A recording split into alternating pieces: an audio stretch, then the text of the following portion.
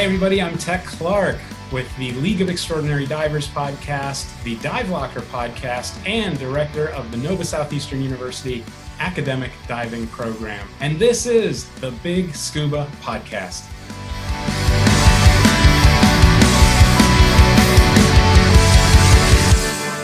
Hello and welcome back to the Big Scuba Podcast. Welcome back, everybody. Hello. Hello, Gemma. How you doing? I'm really good, thank you. Good. This one is episode 27, I believe. 27. Did you know 27% of the galaxy is actually made up of black matter? It's a little something. And the 27th atomic element is cobalt. So a little couple of facts there for you. Nothing relevant at all, and probably won't any use at all. But they were two little facts from listening to this podcast that you didn't know until then. That's very useful. Thank you very much. That's okay. So Jem, let's talk about what we've been up to. Talk about the weekend. So Saturday we went kayaking. We went up to Clayton Point. Took our friend Jodie out there, who'd never been there before. Yeah, that was an amazing experience. Yep, saw the seals, had good conditions, relatively good conditions. We planned it, got our tides right, and it worked like a dream. Yesterday we went in for a dive, East Runton, which is just down the coast. We had massive, great big waves. It was just very windy as well, which didn't help the conditions. And also it's the autumn high tides here as well. So it was probably not the best. You got to live and learn, and you got to get in there, get involved, go get wet. And we want to try your suit, your lovely fourth element hydro suit. Yes, so that gave it a good test, and it was its first outing in the sea. So I think, so Fourth Element have kindly provided me with a dry suit, under gear, hood, glove. So I'm very lucky, and it worked. And you're going to we've done a short review of that.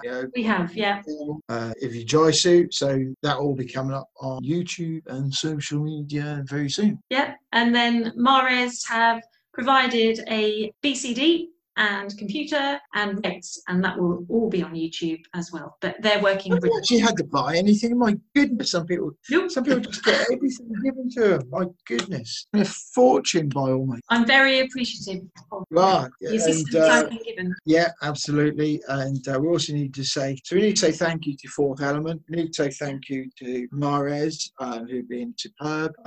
Richard, Corner, and Rose, brilliant stand-in from Fourth Element. Dom as well, absolutely brilliant. And also we need to say thank you to Paralens, who've kindly provided us with one of their cameras. Hang of that, I'm not much of a cameraman. We're gonna show how versatile the camera is. Using it above water. And it's so tiny, isn't it? It's just so easy. It's just like having a torch in your hand. And the Honeymeister, Scuba Honey, he was using it in the pool and using it to film an octopus. So there'll be little snippets coming. A rubber octopus, by the way, not a real one. No octopuses were used or hurt in that film. One very deflated rubber. What else? Also coming up in a little heads up, Suffolk. We've got a dive site. We've been asked to go and have a little test in Suffolk. Yeah, that would be an adventure. It's going to be a little adventure. And Paralens, with them giving us this camera, is under the banner of Go Explore. So this is one of the sites so far to go and explore. It hasn't been dived before. It's not open to the public, as we say. Don't know a huge amount about it, although I know there's fish and the visibility is not too bad at all. Can't say where, but hey, look forward to doing that in a couple of weeks' time and getting that out. Yeah, it'll be exciting to look forward to. Someone told me there's gold in there, but we'll see. Top secret. secret. There's always a gun or, some people find these skulls and what have you. Who knows? We'll see what's in there. So, Tec Clark. Let's talk about Tec Clark for a moment. So Tec Clark's coming up. He's our guest for today on episode 27. Absolutely fabulous guest. Learned loads from Tec, and actually realised what his name was. I always thought his name was actually Tec. What is it then? I know, it surprised you when he zoomed up, didn't it? I know.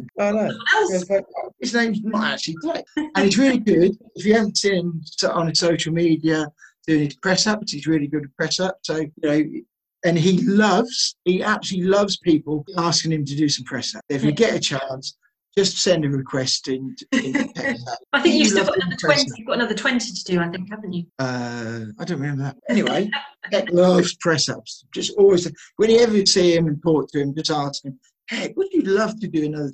He would. He'll do that. That's the kind of guy he is. So one thing we learned off Tec was #transform. Okay, Christina, we learned Educate, explore, conservation. Highness, we learn volunteer. So all these people, we learn all these little words, and it all evolves around getting involved, forwarding, furthering yourself, and also being the change that you want to see. Yeah, they're simple words, but very powerful and impactful. They are. I was about to say why, but I'll leave that to the conversations. Anyway, that's enough about me. Then on Tec is far more interesting. So let's get on with the show. Yeah, this is Tec Clark, episode 27. Enjoy it. Monday morning comes around again. There's a concrete jungle is surrounding my head, and I want to be free. That's why I'm dreaming of the same. Hey guys, how are you? Hello, hi. Hello. Good. All right, perfect. Excellent. Tec, have you sent your bearded brother? All the photos we sent of you, you've got no beard. I know. What's going on? It's my coronavirus beard. Does that keep it away? Yeah, I think so. It's its own filter. It's like a natural filter. It helps.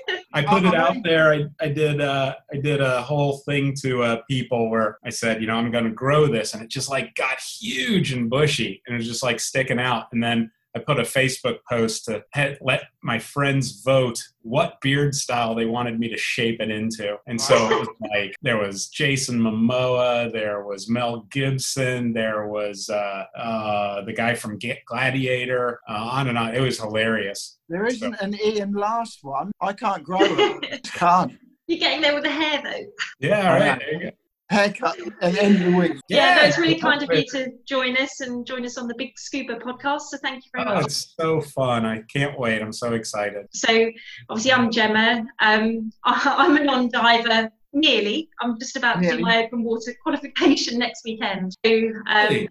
yeah, I was doing it obviously prior to lockdown, and then lockdown happened and it all stopped. So I literally did my dry suit orientation yesterday, and then I'm doing my open water next weekend. That's a huge congratulations. Yeah, so sort of getting to know Ian has rubbed off on me, and I'll give it a go. And yeah, talking to all these amazing people, it's kind of made it. Yeah. That is awesome. Well, wow. That's so cool. Congrats. That's great. So part of the podcast will be about obviously the journey that I've had, and I'm about to start. I'm gonna have, yeah. Mm-hmm. Yeah, exactly. Right. Yeah, so that's kind of me, and I like the water anyway. I'm a paddleboarder, like kayaking, live on the beach. So yeah, it's kind I of saw that. hopefully a natural thing. Yeah, so that's me. So Ian. Okay. So yeah, I'm Ian, and I'm a father of two, Harvey and Honey. A dive master at my local diving club in Norwich, Crystal Seas. Help out with them, and I shall be Gemma's dive master at the weekend when we go through Gemma's open water. Cool. Been diving for about 5-6 years, and dive master for about 3 or 4. Really enjoy that role. Love helping out, getting involved, and seeing people come through like Gemma, the open water journey, and seeing them go on to great things. And some of them have gone on to dive all around the world and careers, now instructors, and I can be their dive master. It's really fun. So it's all really good. And cool. like Gemma, I like to paddleboard, kayak, and help get and hopefully motivate my children to follow suit as well, get them involved in the sport as well. So that's quite good. So that's kind of me. So how about you? Well, and I loved seeing the video of you guys kayaking and paddleboarding together. I didn't know you had little streams and rivers and estuaries up there that you could do that in. That's so cool. We've got some nice waterways around this way, so really blessed for having that on our doorstep. And then you got the ocean there as well, so you have the best of both worlds. Yeah, we're very lucky. That's so cool. Nice. I love it. Well, what can I say? I grew up diving here in South Florida. At the age of 12 is when I became a certified diver. right off the shores of Lauderdale by the sea here. And then I quickly went into advanced, saved my money for my class and equipment, and worked at a supermarket so I could make money to do that. Then when I went away to school at the University of Florida, and my second year there, I had to drop a golf class, and I needed 2 credit hours in a health science, exercise science class. And there were these guys there that said, "Hey, are you a diver?" I said, "Yeah." And they said, "What level are you?" I said, "I'm an advanced diver." And they said, "Well, you could take this next level class. It's called assistant instructor. It's 2 credit hours and it meets this time a week, blah, blah, blah." And so I joined up with the dive program, and I became an assistant instructor that semester. And then after that, was on to the instructor course, which I didn't think I was qualified for. I really wasn't a good assistant instructor at all. I had a lot of conflicts. I wasn't around much. But at the end, all my buddies were becoming instructors, and they said, why don't you be an instructor? And so the night before the instructor class started, I called my mom. I was like, "Can I borrow some money? I want to become an instructor." And she said, "It's always something you could fall back." And so that was kind of our funny running joke forever, is that what was something that I could fall back on became my career. As soon as I graduated from the university, I had an internship at a national scuba training agency, YMCA scuba program. So I went from an intern to a consultant to the assistant director, then to the national director, all in a 2-year period. Wow. And then that just launched my involvement in the industry. I got to work with all the top manufacturers and all the top training agencies. And along the way, I got to teach at other universities. Before that, I should say, I directed the University of Florida dive program before I graduated. So this was the largest university training program in the country. So got a lot of training and teaching experience, and became a sheriff's diver with Broward Sheriff's Office, a public safety diver with them. And then eventually was doing forensic dive accident investigation when I ultimately left my position as the national director of the scuba program. So I've had a lot of positions in the industry, and now I run the academic diving program at Nova Southeast University in Fort Lauderdale. And also have the 2 podcasts, the Dive Locker podcast for dive professionals, and then I have the League of Extraordinary Diver Legends. And then I have an app and the website ScubaGuru, and I think that's about it. So quite a lot. Pretty busy. Yeah. So you're based in Florida. Have you always been based kind of there, or have you traveled? Yes, based here in South Florida since I was a kid, but then I went to Gainesville to go to university. After Gainesville was Atlanta, Georgia, where the headquarters of the YMCA scuba program. I met my wife in college at University of Florida, and so we kind of went around. She is a clinical psychologist, so we danced in a couple places while she was getting her residency and her postdoctorate, and then landed back in the same neighborhood I grew up in as a kid here in Fort Lauderdale. Oh, that's nice. Because this is just an epicenter for diving and free diving. Scuba diving's my job, free diving's my hobby, and this is just the perfect place to go. So that's why we're here. And I have 2 kids, and they love free diving as well. So has lockdown had quite an impact on you, or are you now sort of edging out of it? Well, it's kind of odd that you say that.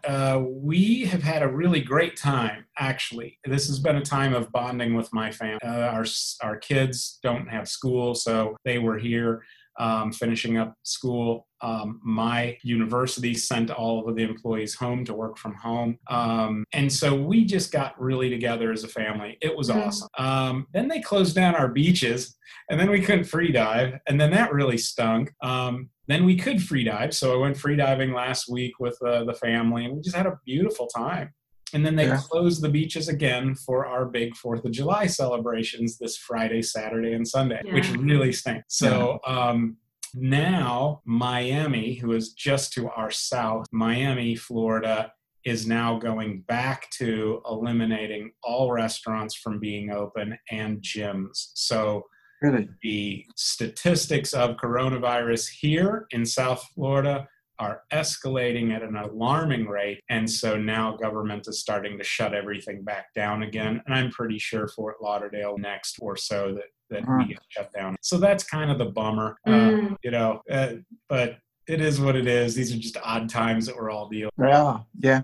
And again, I also have used this time to transform. I have the word transform literally up on my mirror in my bath. And this is a time to transform. I had a passion to come out of this better than I went in. So more fit, more in shape, and also more technically skilled and professionally skilled. So I've gone on a path to become a freediving instructor. So I'm working with Performance Freediving Academy, Kirk Kroc and Mandy Ray Cruikshank. And so I'm going through that program, learning from home, doing Ted Hardy's program that he has for the 28-day freediving, the breathing and lung volume, Stig Severinsen's course that he did. So I'm using this time to soak as much of that I can into freediving to actually take it to the professional level, to come out of this and become a freediver. So did you put that up on your mirror at the start of the lockdown, or has that always been up on your mirror? No, at the start of coronavirus is when I wrote it and put it up. It's still up there. It's a little faded now, but it's still up there. That. And it's just a reminder every day to do something towards a goal. Yeah. I like that, because I think, from talking like you have, you've been talking to people as well, and you kind of come across the same sort of theme where everybody's gone through this, and it's good that some people like yourself are using this to improve and reevaluate and think, right, okay, do we want to go back to what we were, or do we improve and use this time in a positive way? That's really good to hear. Yeah, I like that. Thanks. Yeah, all right, that's cool. And it's reinforcement too. So if I look at the transform word and you're staring at yourself, I can tell if I've put on some pounds or if I've, taken off some pounds. So luckily that's been fortunately going the good way. I'm taking off pounds. I'm feeling better. And just getting into shape and things like that, which a lot of it is very unique.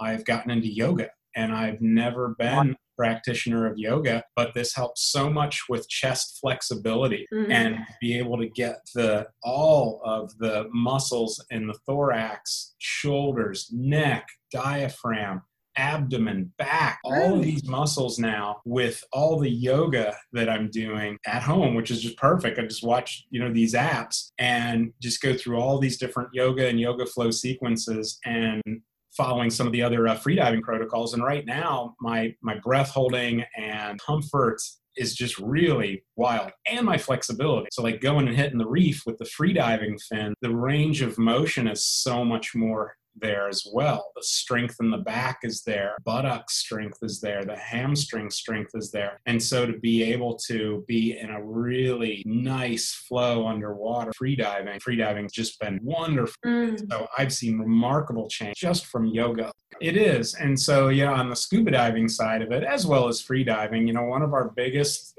problems that we are going to encounter physiologically is carbon dioxide. And so, we can always talk about having an improved cardiovascular. Well, that improved cardiovascular system, improved blood flow, improved circulation also leads to improved gas exchange. And so that improved gas exchange is a really great thing to be able to release that CO2 so much faster in your body. The second benefit is that when you do high intensity training, you're also spiking heart rate and you're spiking CO2 levels. So you almost can't catch your breath to a point. And then, in your early days, you started building up you started building up lactic acid, right? So now, you shift that and you start to look at, well, my lactic acid is better. Why? You're not harboring the same CO2. You're not getting the headaches that you may have gotten early on with high CO2 spike. And so that's the second thing, is that high level intensity workout giving you a higher threshold for carbon dioxide tolerance. And so that is another great thing that has to do with your ability to have a good air consumption, is that the CO2 levels aren't affecting you as much. You're just simply not affected by them. So the chemoreceptors that are sensing them, it's there. You're just not as effective. It's really remarkable how our body. Yeah. You were also involved in you also started a ministry as well. Yes. Yes. Ministry. Tell us about that. How long you been involved in that? Well, I grew up in the Catholic Church, and with a family that was very, I would say, solidly Christian, but I wasn't. I went to Catholic high school, could have cared less. Went to college, could have cared less. I really didn't have much of a faith at all. Then when I got married, I married a wonderful woman of God. She just loves the Lord, so she had a different way of looking at faith and at what church meant and what the Bible meant and everything. And so I thought, that's nice for you. You just do your thing. Well, after, years of kind of watching this and then having our first baby, then understanding the great values of faith and so forth in a house were just intriguing to me. And I thought, okay, well, then just the Holy Spirit moved within me. There was a definite, over time, I asked so many questions of so many people in faith. I had all these doubts and, I don't believe that, and I don't believe that, and I don't believe that. And then, as you've heard many people say, they've had a conversion experience. I literally did. I just really had a very powerful time of an awareness that it's not about me, that there is a creator, and that God and through his son Jesus, was able to redeem those that were in sin. And all of a sudden it became so amazing to me that I felt like, oh my gosh, I left this part of me behind. Now I need to catch up. So I literally went to seminary, right? We joined the church and I went to seminary just so I could learn the stuff that I didn't pay attention. And then that opened up a whole lot of new things, new awareness.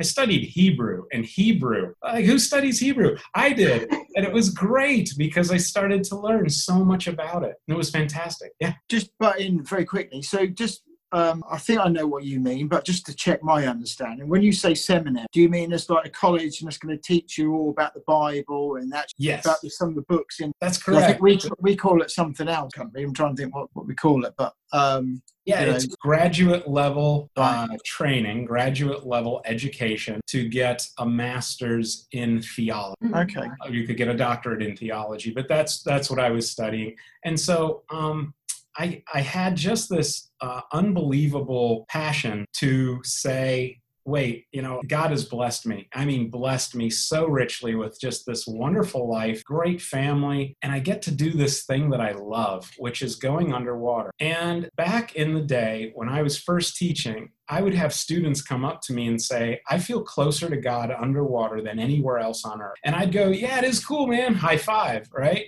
Awesome, rock on. But it was years later, once I really became in tune with faith, my faith and my beliefs, that all of a sudden I realized, oh my gosh, there is a reason why people feel closer to God underwater. There is truly a spiritual connection underwater that we feel humble. We feel that we are not the center of the universe, but we're actually insignificant. We humble ourselves and we pay attention and we get the distractions of the world go away.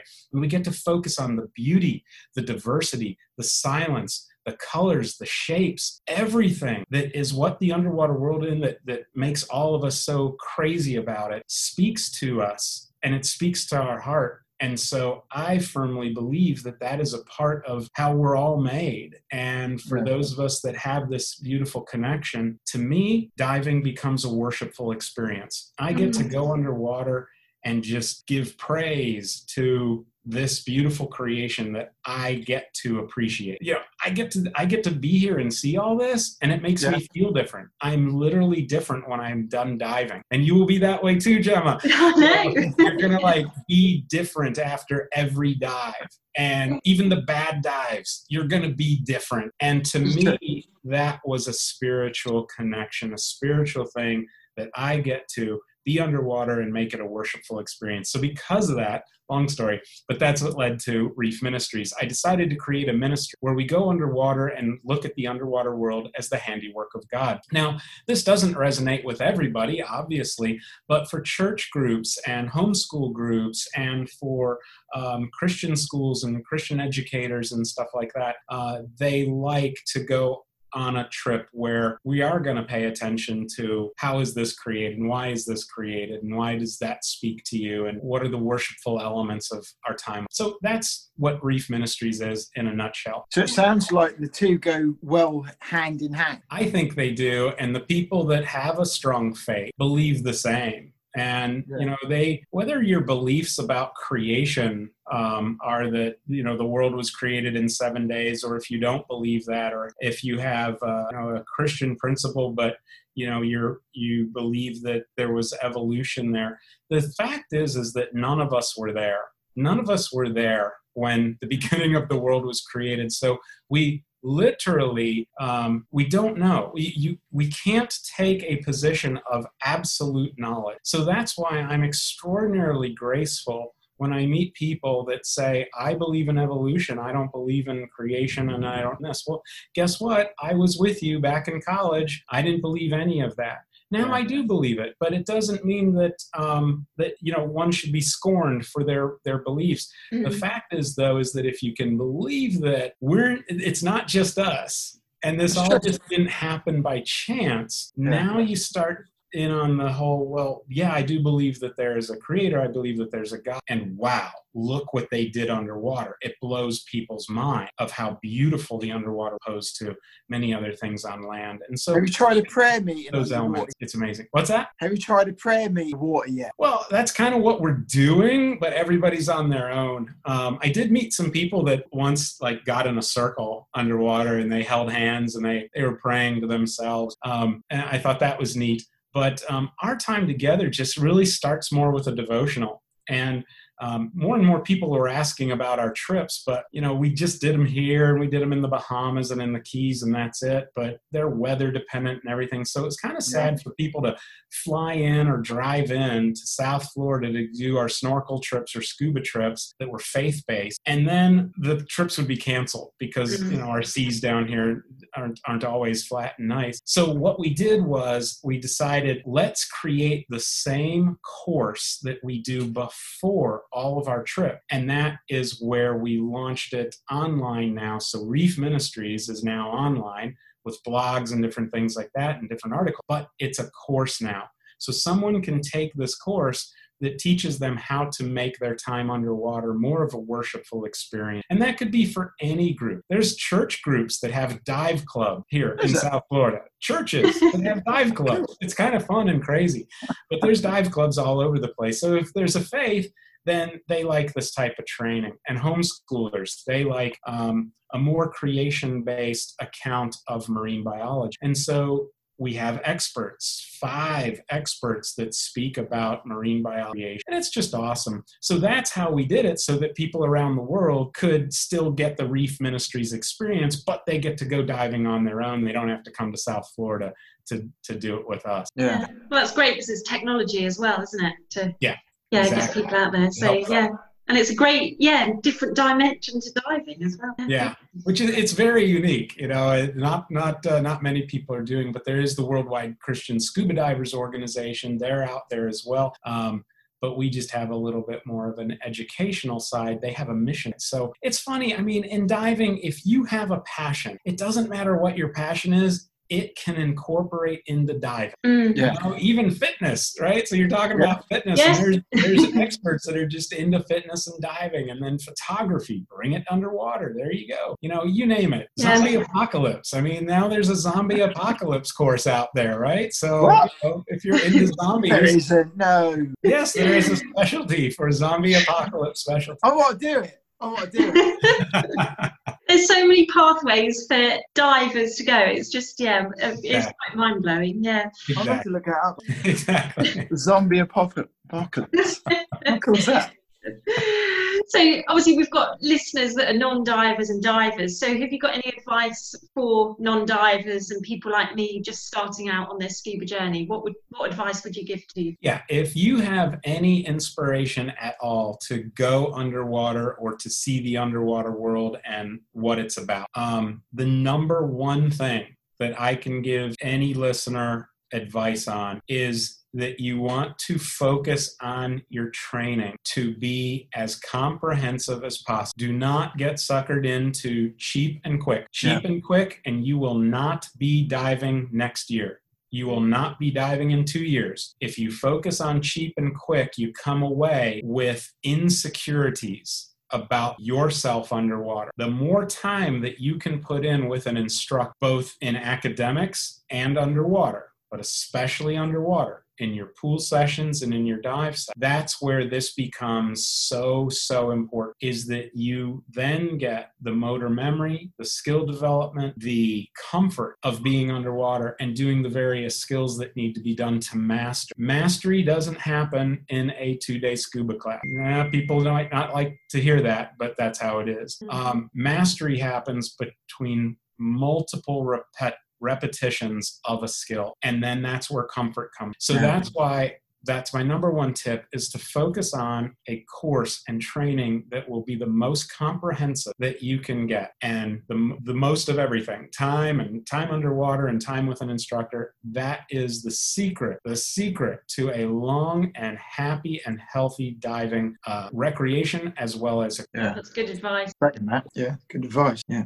Have you seen a change in people's diving over the years? in people's diving. Are you finding that people are putting more time into getting themselves educated dive? Are you seeing more standards change and things like that? Well, unfortunately, Ian, there's a reason why standards change. Standards change to do one of two things: to either boost an economy of the ability to do more diving and have less barriers to entry, as we called it in the early days of kind of coming out with standards development. Barriers to entry was a big term, and the more you put into a scuba class, then the more it was a barrier for someone to take scuba. So there's the economic side. And then the other side is where you look at that people want to perform. They want to do something, but they also might not commit 100% to something. Right. So the standards change because they aren't really committed. The professional might not be committed. The dedication isn't there. And then boom, something goes wrong. So the second side of standards changes comes from that there are incidents. And then we learn from those incidents. And then we say,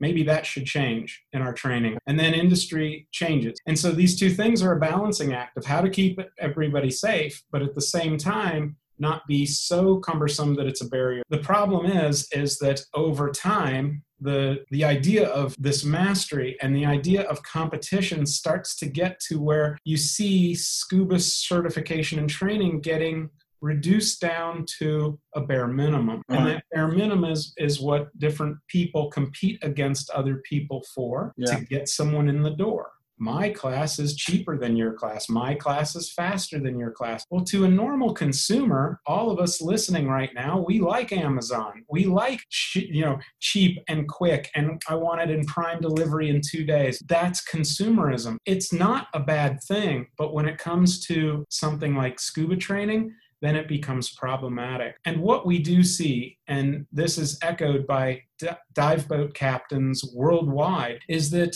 every year, it seems, they see a difference in the caliber of dive. The proficiency just isn't there like it once was when longer classes. Now, I'm not saying that longer classes is the way to go, and I'm not saying that e-learning is bad. I think e-learning is awesome. But when we replace a hands-on instructor in a classroom with just watching a video, you miss a lot of really great things. You can't replace that. Exactly. So we're not seeing as much academics and we're not seeing as much skill develop. And because of that, that means that we're seeing more incidents. I don't mean accidents. I mean incidents. Yeah. People can't set up their dive gear on a boat. People don't have dive boat etiquette. They don't do the right procedure. They come up at wrong times. They are way off of their gas and, don't have a good breathing rate. They crash into the reef. They can't get down because they can't equalize their ears, and they're not sick. They just never taught the right. Yeah. So we're seeing this repeatedly out. So to answer your question, yes, I would say that there's a lot of changes that we've seen, but technology has also been great. So our computers are safer than ever. Our equipment is safer than ever. That's all great. Dive sites are wonderful, but this is now a good segue to my next question. So what do you think? You've seen dive, for a good number of years and involved in free dive and scuba. What do you think is going to be the next piece of kit that's going to be coming out? That's going to change the world. Got any thoughts of where it might come from? Because they've tried the whole let's have a mask with a rebreather attached, haven't they? And that didn't seem to come back.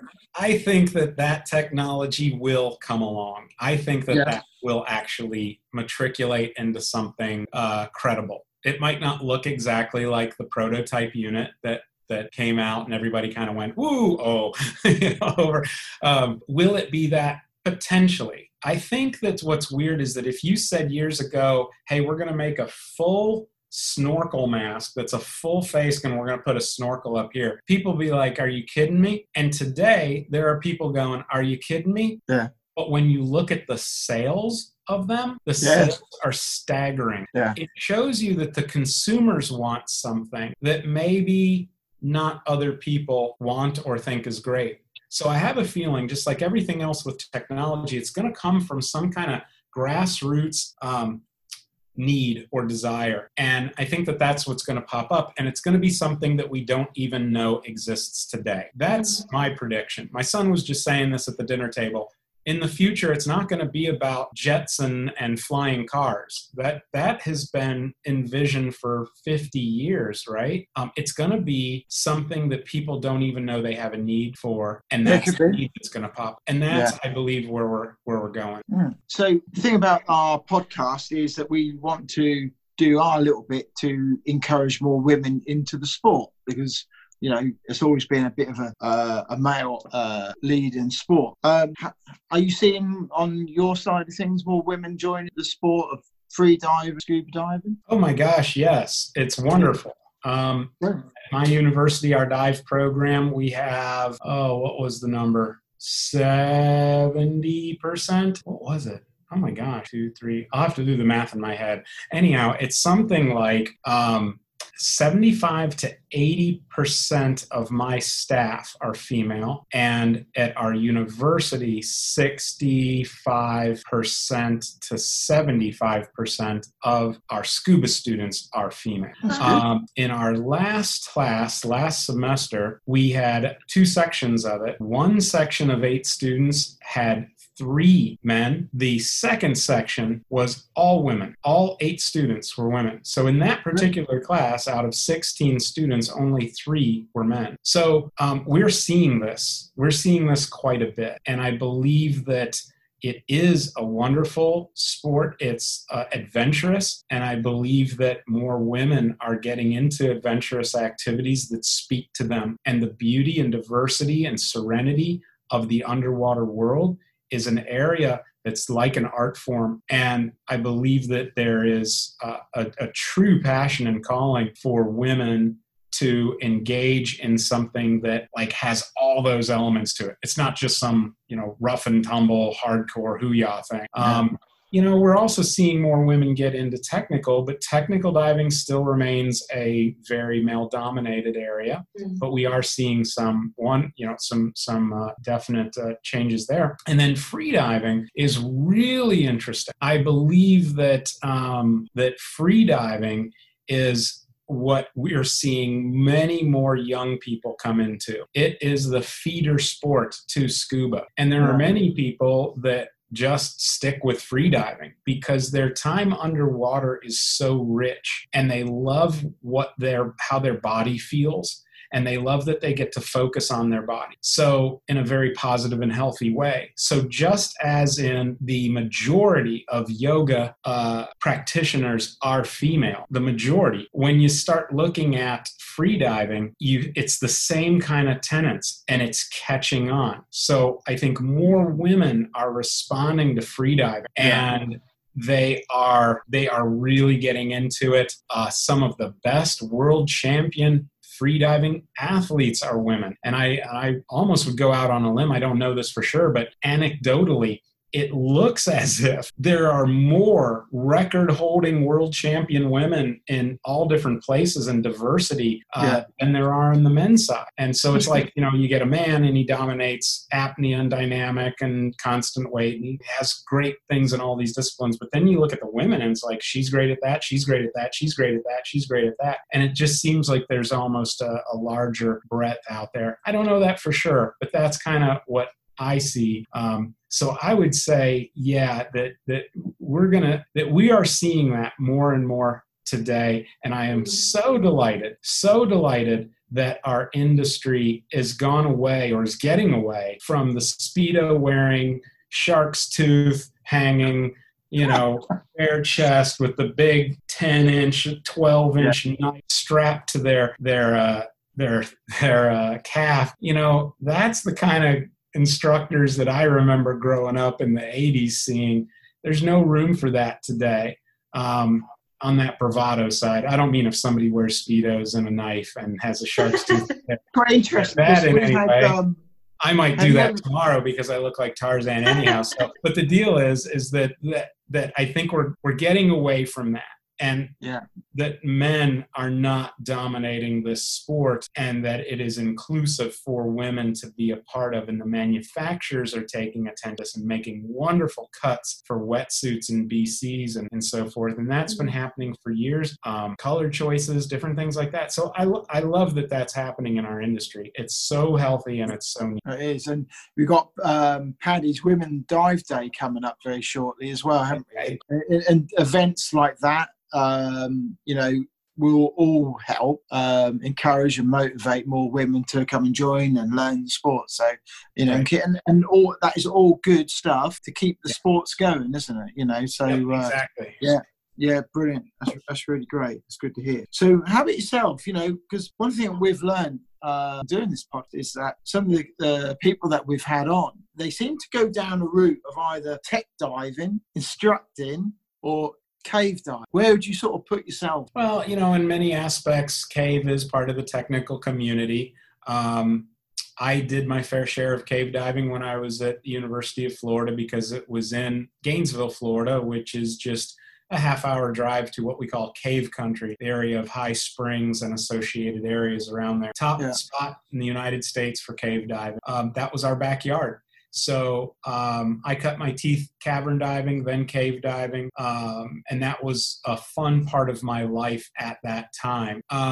But where I really felt my skills were best utilized were in teaching and teaching others. And that happened for me from my first day my first semester as an assistant instructor. I remember that we all had to give a presentation in front of the live class. And so to do that meant to go into the auditorium. Now, I think I may have mentioned that the University of Florida dive program was the largest dive training program in the country. Yeah. So our classroom would hold 200 students. Wow. And so we would teach to 200 students, and then we would break them up into all these different pool sessions all during the week, the lab session. Well, my first time teaching about wetsuits, I go in there, I've never done public speaking before, other than in a class for a class project to, your classmate. This, however, was teaching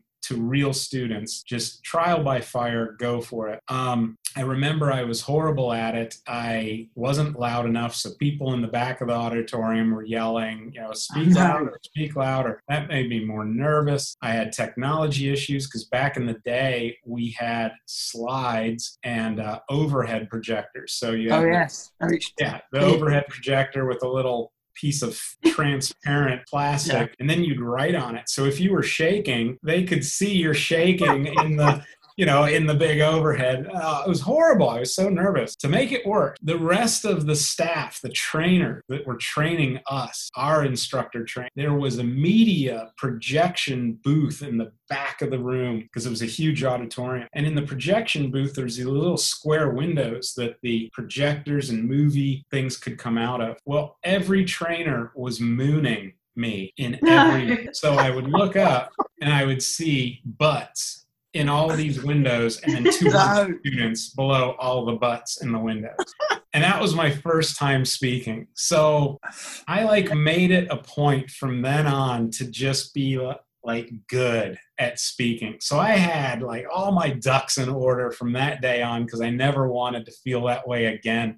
Most people hate public speaking. So imagine what you'd feel like after that experience. I went the other way. I just said, no, I'm going to master this. And that became my thing. And so then I regularly would present to 200 students. I became the lecture coordinator, ran the program. And then at the age of 20, I was speaking at national conventions for scuba diving and going on from there. So that to me was where I found my passion in training others and specifically training other instructors. So I very quickly got into that realm of what it meant to do things and how to teach and so forth. So that is where my focus went. Freediving has always been a passion of mine. I was a freediving judge.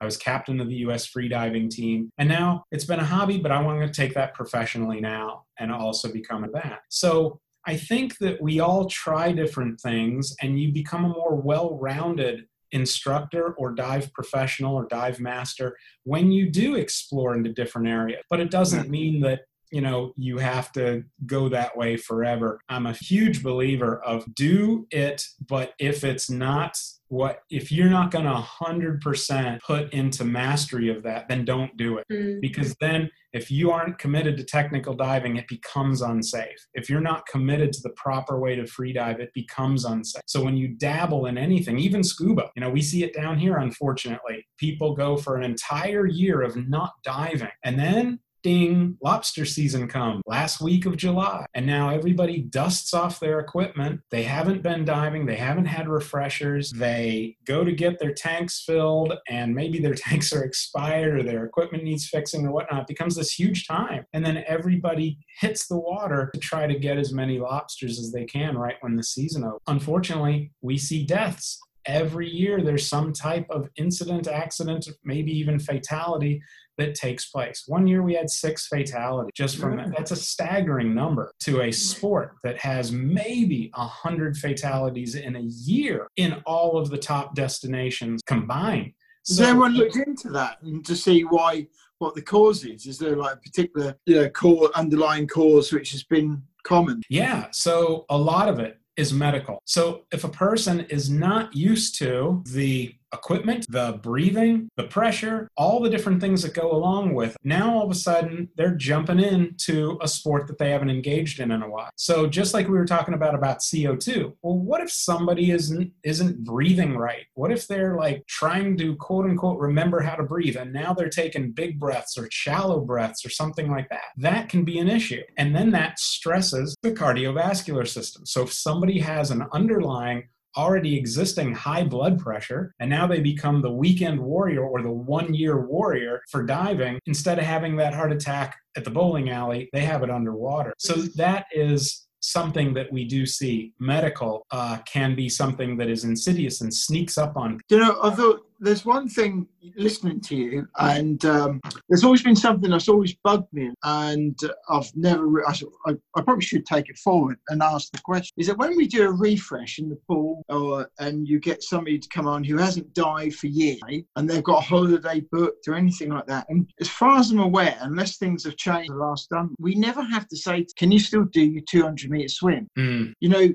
If they haven't dived for, and say they haven't been in the sea, haven't bowled for several years, we check to make sure they can kit up, and we go through basic skills, all those sort of things. But the one big fundamental thing we don't have to say, can you still do your 200-metre swim? And I think, well, why aren't we doing that? Because I think, well, that's quite a big thing. If you're a diver, that, and you rely on to help you maybe get back, you've got cramp, whatever, and they can't do that. You're kind of both in a muddle. Yeah. And you think, well, if you haven't, a lot of people can change within 1 year, let alone a few years. And I think, well, that really should be coming into a whole part of the policy, right? Yeah. Right, can you still do your basic 200-meter swim? If you can, great. If you can't sign your bike back on. Yeah, so you bring up a perfectly great and legitimate question, Ian. So think about this. First of all, is that the test itself that's incorporated by the Scuba Training Agency is actually not a fitness test. It is a test about aquatic comfort and proficiency. So can a person do this? Now, if it was a fitness test, we might push them harder.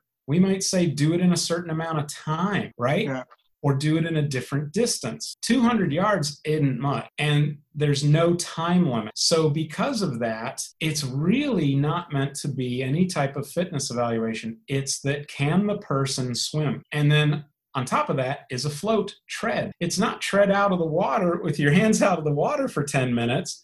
It is tread, and if you get tired, you can float. So I've seen people literally do the swim test and they've never gotten their hair wet. I've seen people that are so buoyant that they can just sit and not even move their legs or arms, and just they're floating in the pool and the wind is blowing them. The only reason that they are moving their arms at all is to stay in one spot, And so when you look at that, is that any determination of health and fitness? It's really not. It's about aquatic comfort and your ability to swim in this environment that you're about to be in. That's what that has been for. But now here's the cool news, is that according to the newest medical history exam, medical screening exam that has just come out by the UHMS, the Undersea Hyperbaric Medical Society, in conjunction with RSTC, Recreational Scuba Training Council, RSTC, and International RSTC. They have now authorized and adopted this brand new medical screening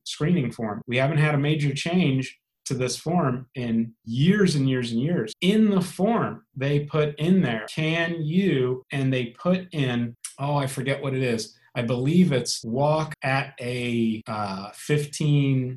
mile in 15 minutes, something like that. I don't know it off the top of my head. I apologize for not knowing that, but the form just came out, and it's something like that. It's asking the person if they can do a little bit of a fit thing. Now, more people walk than ever swim in a pool or anything like that. So it would have been almost irrelevant if they had put, can you swim 200 yards in this amount of time, or anything like that. So I believe they went to walking as a measurement criteria for someone's overall health. I applaud that. I think this is a great thing in the right direction, because here's the deal. A refresher is a scuba training course. It means the participant must fill out a medical screening questionnaire to participate. It's part of the standard. So that's great. And that will help a little bit with a better fitness determination, because they incorporated more of a fitness interpretation in there, which I love. I think that's great. Yeah, that's brilliant.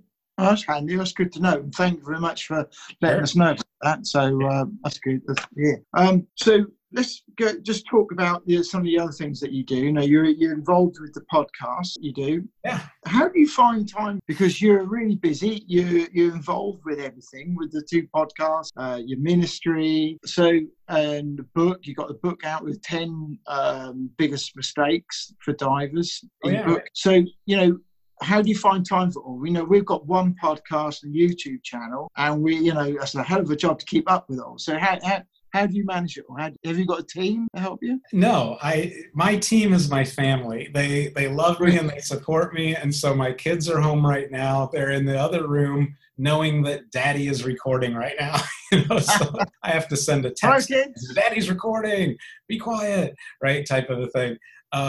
But they're very supportive of me. And really what it's about is that I wake up super early in the morning and I get ahead on things. And that's where I try to do my side projects, are on my early morning. And so that's my quiet time, it's my writing time, it's my creative time, it's my editing time. And so then I find time for interviews. They always don't go on my schedule, but they might be at a night someday or whatnot. And then I'll plug in the editing to a morning sequence. So when you think about it, like the app that I made, the Scuba Exam app, it's an app to help people get better at scuba exams so they could study for open water, advanced, dive master. All this content is in there. All the agencies are in there. The deal is it took me months to write that. Once I wrote that, then it became a static thing that just exists. The same with the 10 mistakes divers make. That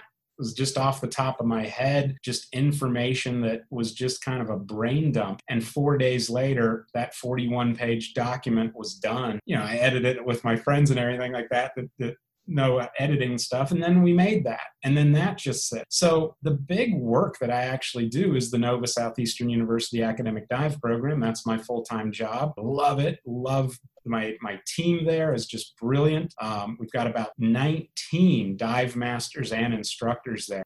And we're doing hundreds of students each semester. So because of that, it's a very busy program. So when I want to do the podcasts, and my online courses, I have a whole thing called ScubaGuru Academy, which is online courses too. Those are all done in my creative hours. So they're all those early mornings, sometimes night, but I like to reserve night for my family, relaxing, having a beer, you know. So I really try to avoid working at night, and I get the majority of it in the early. Yeah, sounds a good plan. I'm a bit of an early person rather than... Yeah.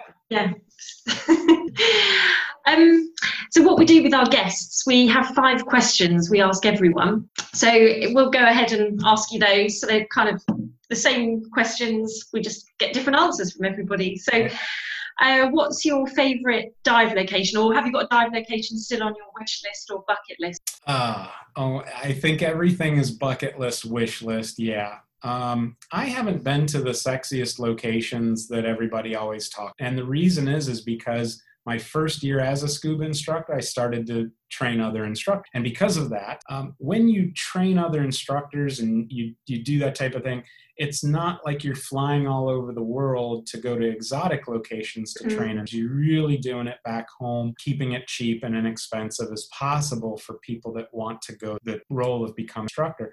And it takes a fair amount of time, so it's usually local. So because of that, I've been pretty bound. Bon Air is a place that I want to go really badly, really bad. Next month, I get to go to Socorro, so I get to check that off of my bucket list on the Socorro Aggressor to do shark cage diving. I cannot wait for that. It's going to be epic.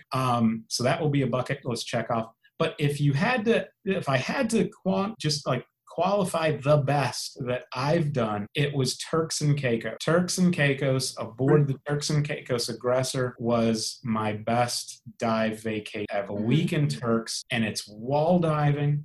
It's flat seas. My wife tends to get seasick, so we never wanted to go to locations that had the more bumpy passages on liveaboards. So that was just ideal for it. So I would have to say Turks and Caicos is number one destination that I've done. Your favorite marine animal and why? That's a good one. I would fear that this is going to come across as cliched, but it's not. When you see all of the works of art behind me, they're all dolphins. I think I have one shark back there, but they're dolphins. I have just this connection with the dolphin. It is a marine mammal that looks elegant underwater. It's playful. It's peaceful. It's ferocious when it needs to be. Everything about a dolphin speaks, and that to me is my spirit animal, right? For diving. That's the one creature that I bond most. Good choice. A feeling, a true emotional feeling. Yeah, nice choice. We like that. Can you give us 3 people who you choose to dive or free dive or snorkel with from history, or they're about today? Could you give us 3 people who you choose to dive with? Yeah, absolutely. Number 1 would be it would actually be Jesus, and the reason is, I know this sounds funny, but just catch the thing. Right, go on. In the Bible, there's a passage where when Jesus comes back, he's walking with couple of disciples, and they don't know it's Jesus, and they're talking on the road to Emmaus. And as they're talking, as it says in the Bible, Jesus then tells them everything in the Bible regarding him, from Moses to the minor prophet. What that means is that if you go back and you look at the ancient historical writings and you look at the first books of the Bible, Genesis, Exodus, Leviticus, written by Moses, presumably, most theologians say. That means that Jesus pointed backwards in history to say, I did all, and this is where I was in this story, and this story, and this story, and this story. So he gave, in my opinion, the best Bible study ever was to be given was in a 7-mile stretch of road with these 3 people walking, right? Jesus and the 2 disciples. Can you imagine like being underwater and having the ability to ask your creator, why is that fish like that? Why is that tail like? Why is that color like? Why is that mouth like that? Why can that fish have that eyesight and that fish doesn't? And then I'd want him to take me like to the bottom of the ocean, right? Because if you're with Jesus, he can, right? And then why is that fish here? And what? Imagine what that lesson would be like, because only our minds can come up with what we think. And what we think based on science is really good. And we've come up with some amazing things. I just can't help but imagine what it would be like if the creator actually explained why. So that gives me goosebumps just thinking of that. So as corny as that might sound as an answer, that'd be my number one person I want to go diving. Number 2 and 3, my grandfather and my mother. They both are not with us anymore. My mother's birthday was July 4th, just a couple days ago. She would have been 81 years old. I took my first open water diver class with her. She couldn't finish the class because she had a round window membrane rupture and then had permanent problems with her ears from that day forward and could not ever dive again. So my mom and my grandfather were the ones that taught me to swim, that put me in the pool every day of my life, and they taught me. And all of that is my foundation for aquatic comfort. It's why I love being underwater. It's why, I have no hesitation to jump in the ocean, jump in the water. I'm not afraid of things underwater or how I feel underwater. It's as comforting as my bed at night. It's that important to me. And they were the ones that made it happen. So if I could have them with me underwater to say, look what you helped me do, and now let me show this underwater world to you, that would be one of the sweetest experiences ever. It really would.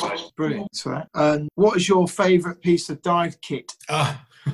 Without fail, my favorite piece of dive gear is a free diving fin. Any particular one? Well, right now I'm trying the C4. If you know about the free diving C4 fin, it's a carbon fin. It's amazing. I've never felt anything like it underwater. Now, I say free diving fin. That particular fin, I would only use free diving. I wouldn't throw it with my scuba stuff, because if I'm on a dive boat and area, I don't want these things to split as I'm making my way off the boat, ladder, all the challenge. But a free diving fin, I think, is one of the coolest technological things that's out there. And if you think about it, what's going on that makes it so great? Well, who in the world needs to have the best air consumption? It's free divers, right? Yeah. So where's the logic in putting the biggest piece of plastic or graphite or whatever onto the foot? Why would we put the biggest piece on somebody if we need to conserve the most energy? It's because of how much energy transfer there is in a long blade fin. So whether it's scuba diving or free dive, by these long, graceful, elegant strokes, you get so much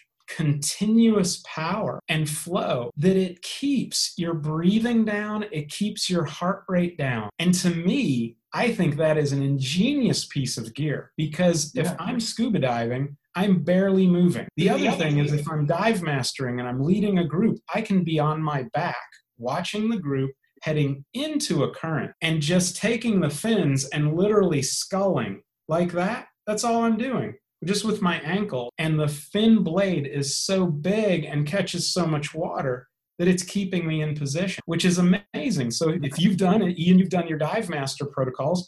Remember, when you've got to have a group on the line, and one of your protocols is you have to be off the line to supervise. Well, in some of the raging currents that exist, right, that's almost an impossible thing. Not if you're in long blade fins and you get your body just right, you're arched back, here you are, and now those fins are just doing their thing.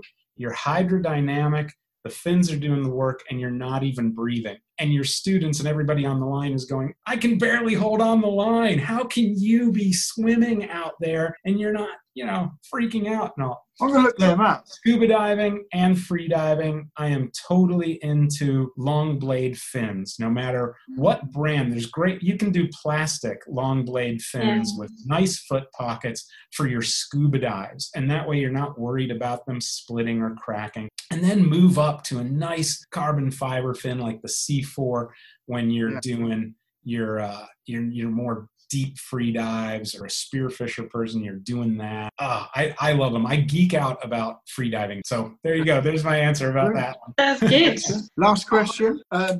So you've got a billboard and you can put a message on there, a quote, an image, a message, a question, whatever you like, but there's something you want to get out to the millions of people out there. What would you put on that billboard and why? Oh my, that's a really cool one. I love that. Okay. My original answer, like what was going through my head at first, was my normal soapbox, right? Which is don't take abbreviated classes. So there's my soapbox item, but I think I've talked too much about that in this podcast already. Everybody gets that picture. It would be redundant. So I'm going to not do that. Instead, I would have a picture of the movie Jaws, the iconic picture of the shark and the lady at the surface and says Jaws, and I would put Jaws as a lie. That's what I would do. And the reason being is that I have seen more people say I will never die because of Jaws, because I watched Jaws. Yeah. Now, it could be that new movie with all the sharks, whatever that one was, it just came out, 30 Meters Down or something like that. I think that's what it is. And apparently there's some shark stuff in it too. All right. And I've heard people say, oh, I won't do that. But like Jaws, because there's been so many people in my life that have said, I won't dive because I'm absolutely terrified of sharks. Well, what made them terrified? It wasn't the undersea world of Jacques Cousteau. It wasn't David Attenborough, Blue Planet. It's not of that stuff. It's movies like Jaws that have glorified this eating machine. And that's simply not true at all. We are not part of their food chain. We exist underwater just fine. They don't eat surfers. They bite because they think that they might be something. As soon as they know it's not their meal, they don't eat. So we don't have eating going on. Everybody thinks, though, that this is what's happening. So that would be my billboard. Jaws is a lie. Yeah, that's good. I like that. There'll be a lot of people who would agree with that as well. Yeah, absolutely.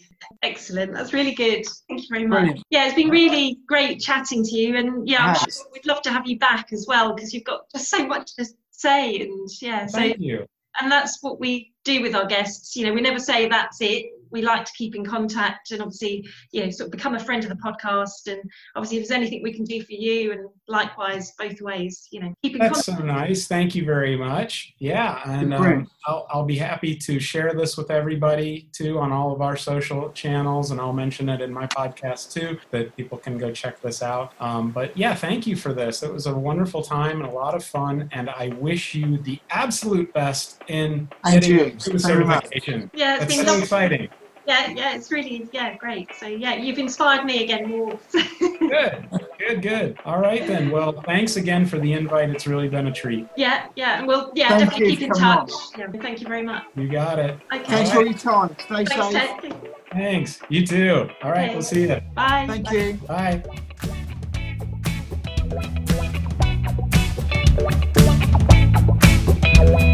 Monday morning comes around again. There's a concrete jungle is surrounding my head, and I want to be free. That's why I'm dreaming of the sea.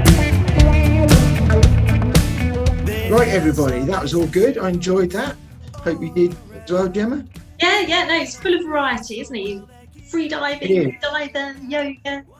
Yeah, church, man of God. Yeah. So brilliant, you know, and thoroughly enjoyed that. And I look forward to catching up with Tec soon, really, again. That'd be good to get him back on, get a catch up. Yeah, And, their journeys. yeah, and I think I like people like that, you know, because you learn different things, not just about diving, but you actually learn about what makes them tick as well. And I like that, you know, that's good. So the word of the day is #transform. Yeah, so put that above your fridge, or put that above your mirror, wherever you go in. You can even put it in the loo, who knows? But it doesn't matter, as long as you go there every day, #transform. There we go. And that's something that I'll be using on my social media and Big Social. So #transform. There we go. So that's kind of us really done, really, I think. Yeah, that's episode 27. Yeah. Who's coming up next? Who are we going to have on the Big Scuba podcast next? I think we're going to have Mark Evans. Mark Evans, yes. If you don't know who Mark Evans is, why not? He is the editor and editor-in-chief of Scuba Diver magazine, a really great magazine, very informative of the world of scuba diving, anything to do with underwater. So he's also the man behind the Go Diving show up in the Midlands in the UK. So went to us now. I think we've been to it twice. I have, and brilliant. It's quite a new show, and it should be coming about in February next year. So yeah, fingers crossed, as long as everything stays the same on the whole COVID front and everything. So that'll be happening, and it's a really good show. It's where we got to meet Andy and Miranda, got to speak to Steve, Monty. So they're all, you know, the usual celebs and characters all get down there, and other podcasters and YouTubers, and plus all the usual buyers. That's brilliant. It's well worth going to. But anyway, you'll hear more about that on the next episode on the Big Scuba podcast. Okay, have a good week, everybody, and we'll speak to you all soon. Yeah. That's us. Bye.